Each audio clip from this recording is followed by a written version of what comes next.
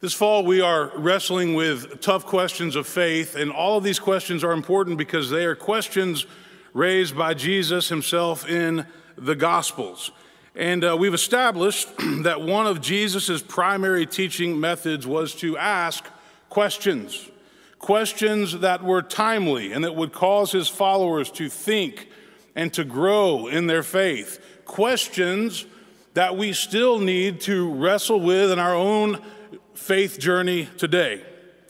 We're in John chapter 5. We're told there's a festival going on. So Jesus goes to Jerusalem, and by the sheep gate there's a pool called Bethzatha, which has 5 porticos. Think of your hand kind of laid out like that. And at this pool there are many people who wanted to be healed. You'd find the blind, the lame, the paralyzed, all kinds of people that were seeking to be healed. But there is one man there who Jesus tells us has been ill for 38 years. Now, I don't want to correct Abby. That doesn't necessarily mean he's been at the pool 38 years, but he's been ill at least 38 years. He might have been at the pool for 38 years, maybe his entire life. And back in that day, it was believed that the water of this pool had healing powers. And when the water was stirred up, many believed that the angels were at work and people could be healed from their illness or their condition. It's interesting, in the NRSV version of this story, there is not a verse 4. That's the verse that says the angels would stir up the water. But that's in the original text. John tells us that it's the Sabbath day and Jesus encounters this man sitting close to the pool, and realizing that he had been there for a long time, Jesus asks him a profound question. Do you want to be made well? Do you want to be healed? And the man answers him, Sir, I have no one to put me in the pool when the water is stirred up, and while I'm making my way, someone else steps down ahead of me. Well, upon hearing that, Jesus says, Stand up, take up your mat, and walk. And John tells us that at once the man was made well. He was healed. He stood up, he took up his mat, and he walked. Healing was a major part of Jesus' life and ministry. We find examples of him healing all throughout the different Gospels. People desperately wanted to come see Jesus because he healed. And I personally believe that Jesus still heals today. And if we are to be his followers, that means that we too are called to be healers, because everybody is broken to some degree. And we all need healing, especially, I would say, after the past year and a half. I need healing. You need healing. We all need healing. And I know that's true for a number of reasons. Think about this. Life is hard. It hurts.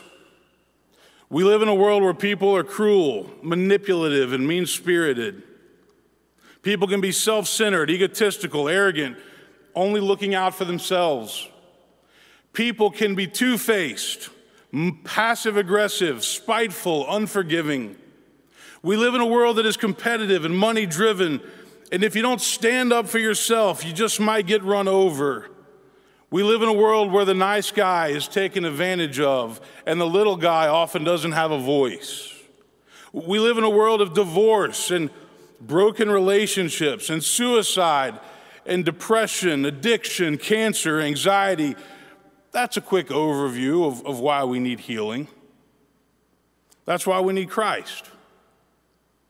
Fred Craddock, who was one of my mentors, he was a New Testament scholar, taught at Emory, probably one of the best preachers to ever speak in the English language. He says this about this story in John 5. He points out that there's not one word in this passage about the sick man's faith. Not one hint that he believed in Jesus or anything else, except that it was believed there was magic in the stirring of the water. And if we read just a little bit further, we find out that this man wasn't even grateful for being healed. In fact, when the religious authorities saw him and saw him carrying his mat, they said, "Who healed you?" He didn't even know.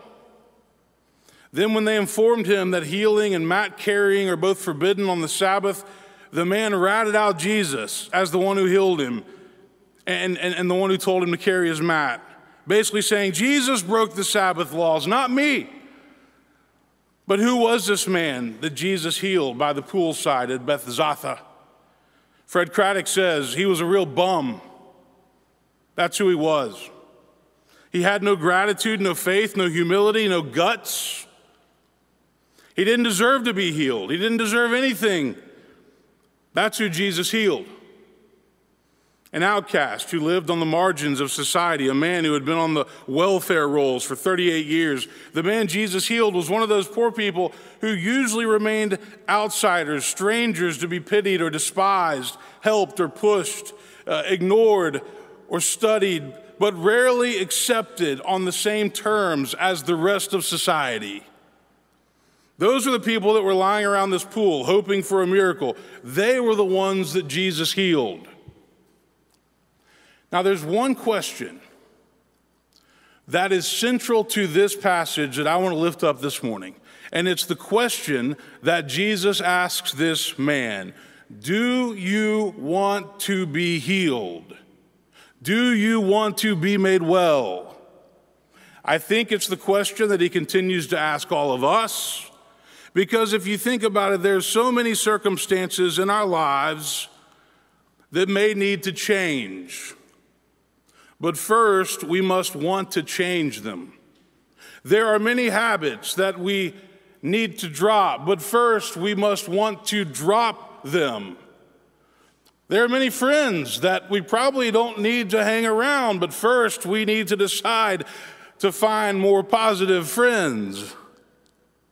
Some of you have heard the story over the years of how I met my wife, Megan. It's pretty funny. Exactly 15 years ago, we were introduced by a mutual friend at a fundraiser here in town that was held over at Belmead Plantation. I didn't believe she was a doctor. She didn't believe I was a preacher. I was drinking a beer on the dance floor. She even told me what a terrible pickup line that was, to tell somebody they were a preacher. But we were both telling each other the truth. But she still had to go to the church sign and see my name on there, and I had to Google her name and see Megan Partridge, MD. She really was a doctor, and we still laugh about that. But we both consider ourselves to be in the healing profession.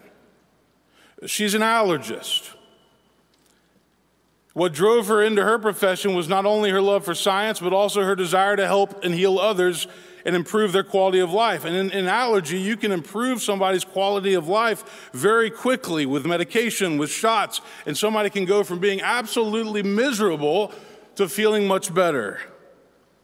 I went into the ministry because of my faith in God through Christ, and because I have a deep passion and calling to help people who are hurting. And the healing that I try to do is not necessarily medical healing, but it's spiritual. And it's amazing how those two go hand in hand. Doctors will tell you that you cannot be healed physically without being healed mentally and spiritually, and vice versa. So in the words of Henry Nouwen, I've always considered myself a wounded healer, as do many other folks on our staff. Somebody who's able to take their own pain and their own hurt and relate it to others, to lead others through their pain. Now, in one of his books, Henry Nouwen says this: in our world of loneliness and despair, there is an enormous need for men and women who know the heart of God, a heart that forgives and cares and reaches out and wants to be healed. In that heart, there is no suspicion, no vindictiveness, no resentment, and not a tinge of hatred. It's a heart that wants only to give love and receive love in response. It's a heart that suffers immensely because it sees the magnitude of human pain and suffering and the great resistance to trusting the heart of God, and wants to offer consolation and hope to others. But here's the deal when it comes to healing, and Jesus knew this. Before any of us can be healed in life from whatever it is that ails us, we must first have a desire to be made well. We must want things to change. Are you tired of being angry and resentful over something that took place in your past? Do you want to be healed from it? Are you tired of holding on to a grudge because somebody did you wrong or stabbed you in the back or treated you poorly? Do you want to be healed from it? Is your marriage dull and stagnant? Are you and your spouse simply coexisting, raising children together, not really making time for each other? Do you want that to change? Do you want to be healed from it? Are you tired of financial stress in your family? You know you shouldn't probably buy some of the things that you buy, but you do it anyway. Do you want to be healed from it? Are you drinking too much during this pandemic? Liquor stores are doing great, I've been told. You know you should probably stop or pull back, but you can't. Whenever you drink, you say stupid things, you make dumb decisions, then you feel bad the next day. Do you want to be healed from it? Are you tired of feeling like you don't have any friends? Feeling like nobody really cares about you for who you are? Do you feel lonely? Have you thought about going and trying to be a friend to other people? Do you want to be healed from it? Are you tired of the divisions and the hostility in our country? Are you tired of politics and vaccine arguments ruining friendships and family relationships? Are you wondering why there's so much anger and fear in the culture? Why can't people just be civil to each other and treat each other with respect and dignity? Do you want to be part of that solution? Do you want to help heal the country? If healing is to happen in any of our lives, in any given circumstance, we must answer the question that Jesus asks, do you want to be healed? Because truth be told, a lot of us like to hold on to our misery and to our pain. We like to wallow in it. We like to complain about it. We like to let it define us. And so if having a desire to be made well is not there, it probably won't happen. But in addition to answering this question, yes, I want to be healed, I want to be made well, there are some other components to healing when it comes to our faith and to our spiritual life. The first component, I believe, is prayer. Prayer is a big part of the healing process for any Christian. Martin Copenhaver, in the book that I recommended this fall called Jesus is the Question, tells a story about going to see his doctor. And after the doctor, he'd been in the hospital, he had AFib, and he goes to see his doctor, and the doctor's poring over his medical charts, and finally he looks up and he says, "Do you experience stress in your life?" And Martin said, "Yes, don't we all?" and then the doctor looked at him and he said, and this is hilarious, "At home or at work?" "Well, primarily at work," Copenhaver said. To which his doctor responded, "Well, how can caring for souls be stressful?" That's funny, by the way. But then the doctor asked him another question, "Are you praying?" And Copenhaver said, "Yes, I pray every day." And the doctor continued, "Half an hour every day, uninterrupted, no distractions?" And not many people can say that they do that. We do quick prayers when we need something or want something, but prayer is a powerful force for healing. Secondly, to be healed as Christians, we have to come to terms with the fact that we all have wounds from our childhood and from our past. Some people have more wounds than others. Hunter Mobley is going to give the second of two talks Wednesday night on the Enneagram and relationships and marriage. But one of the things that Enneagram scholars will tell you is that it's based on the concept that we all have a wounding childhood message that forms our personality and who we are. So if you're familiar with this, for ones, the message is you shouldn't make mistakes. You should be perfect and meet the mark. For twos, you'll find love as long as you're helpful and attentive to the needs of others. For threes, it's you will find love as long as you wow us with your success and your accomplishments. For fours, it's we don't have enough room for your complex, diverse, changing feelings. For fives, don't be too comfortable in the world because resources are scarce and you need to preserve and make sure that they don't run out. For sixes, the world is full of danger, so you need to be careful. For sevens, you shouldn't depend on anybody for anything. For eights, everybody can betray you, so protect yourself. Don't trust anybody. And 9s, you shouldn't assert yourself. Just go along and get along because your presence may not really matter. These are some of the basic messages that we hear, whether we're aware of them or not, that form our personalities and that continue to impact us our entire lives. So we all must accept the fact that we have to deal with something from our past, and usually that something was completely out of our control. Being human is hard. And if we don't deal with the hurt, then we go on and we hurt other people. We take it out on other people, and that's not fair. Third, this morning, a big part of Christian healing, I believe, is forgiveness and letting go of the past. We can't change it. We can only learn from it. But unfortunately, too many people are stuck in the past. They can't get over something that happened years or even decades ago. How many of you have been watching the show Ted Lasso on Apple TV? Just put your hand up. See John Steele. You remember one of the great lines from Ted Lasso? He's talking to one of the soccer players, and he says, "Hey, do you know what the happiest animal in the world is?" The guy looks confused. He looked back at me and said, "The goldfish." He's only got a 10-second memory.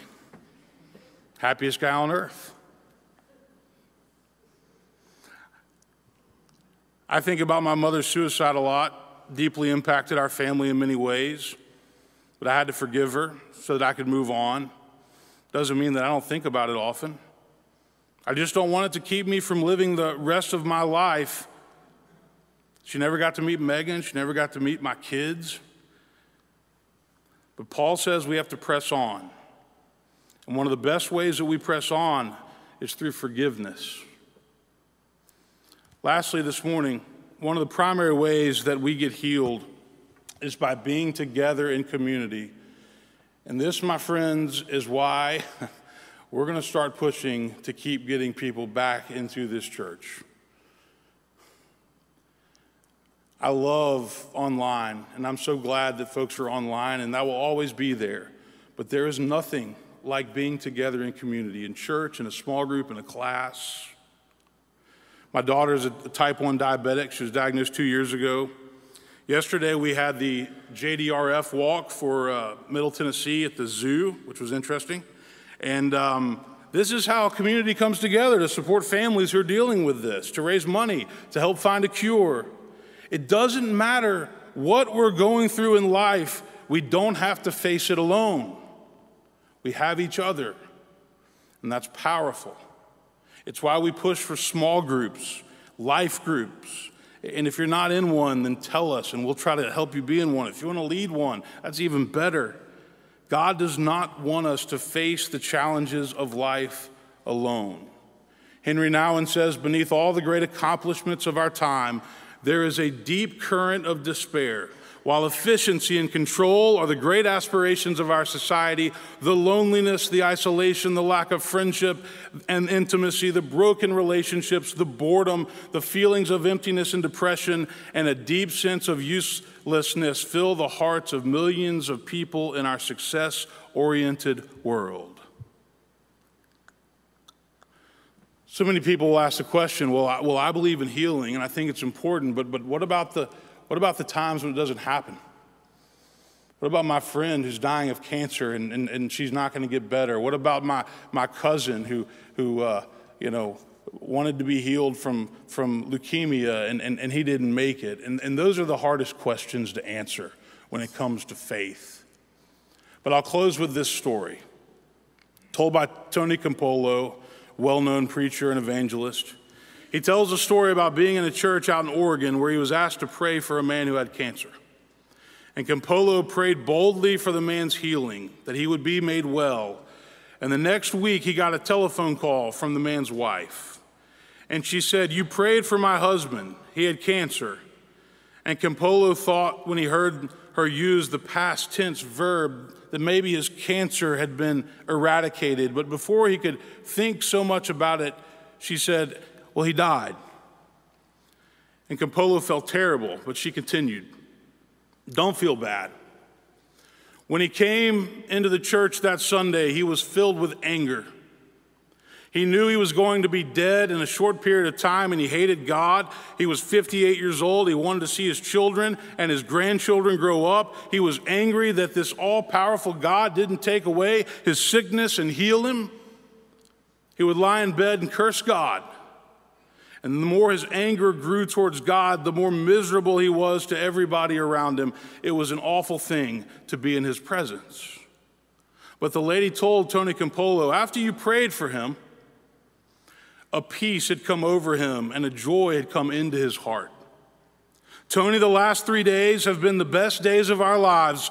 We've sung, we've laughed, we've read scripture, we've prayed, we've been together. It's been absolutely wonderful. And so I called to thank you for laying your hands on him and for praying for healing. And then she said something incredibly profound to Tony Campolo. She said, you know, he wasn't cured, but he was healed. Like Jesus asks the man by the pool, do you want to be healed? I hope the answer is yes.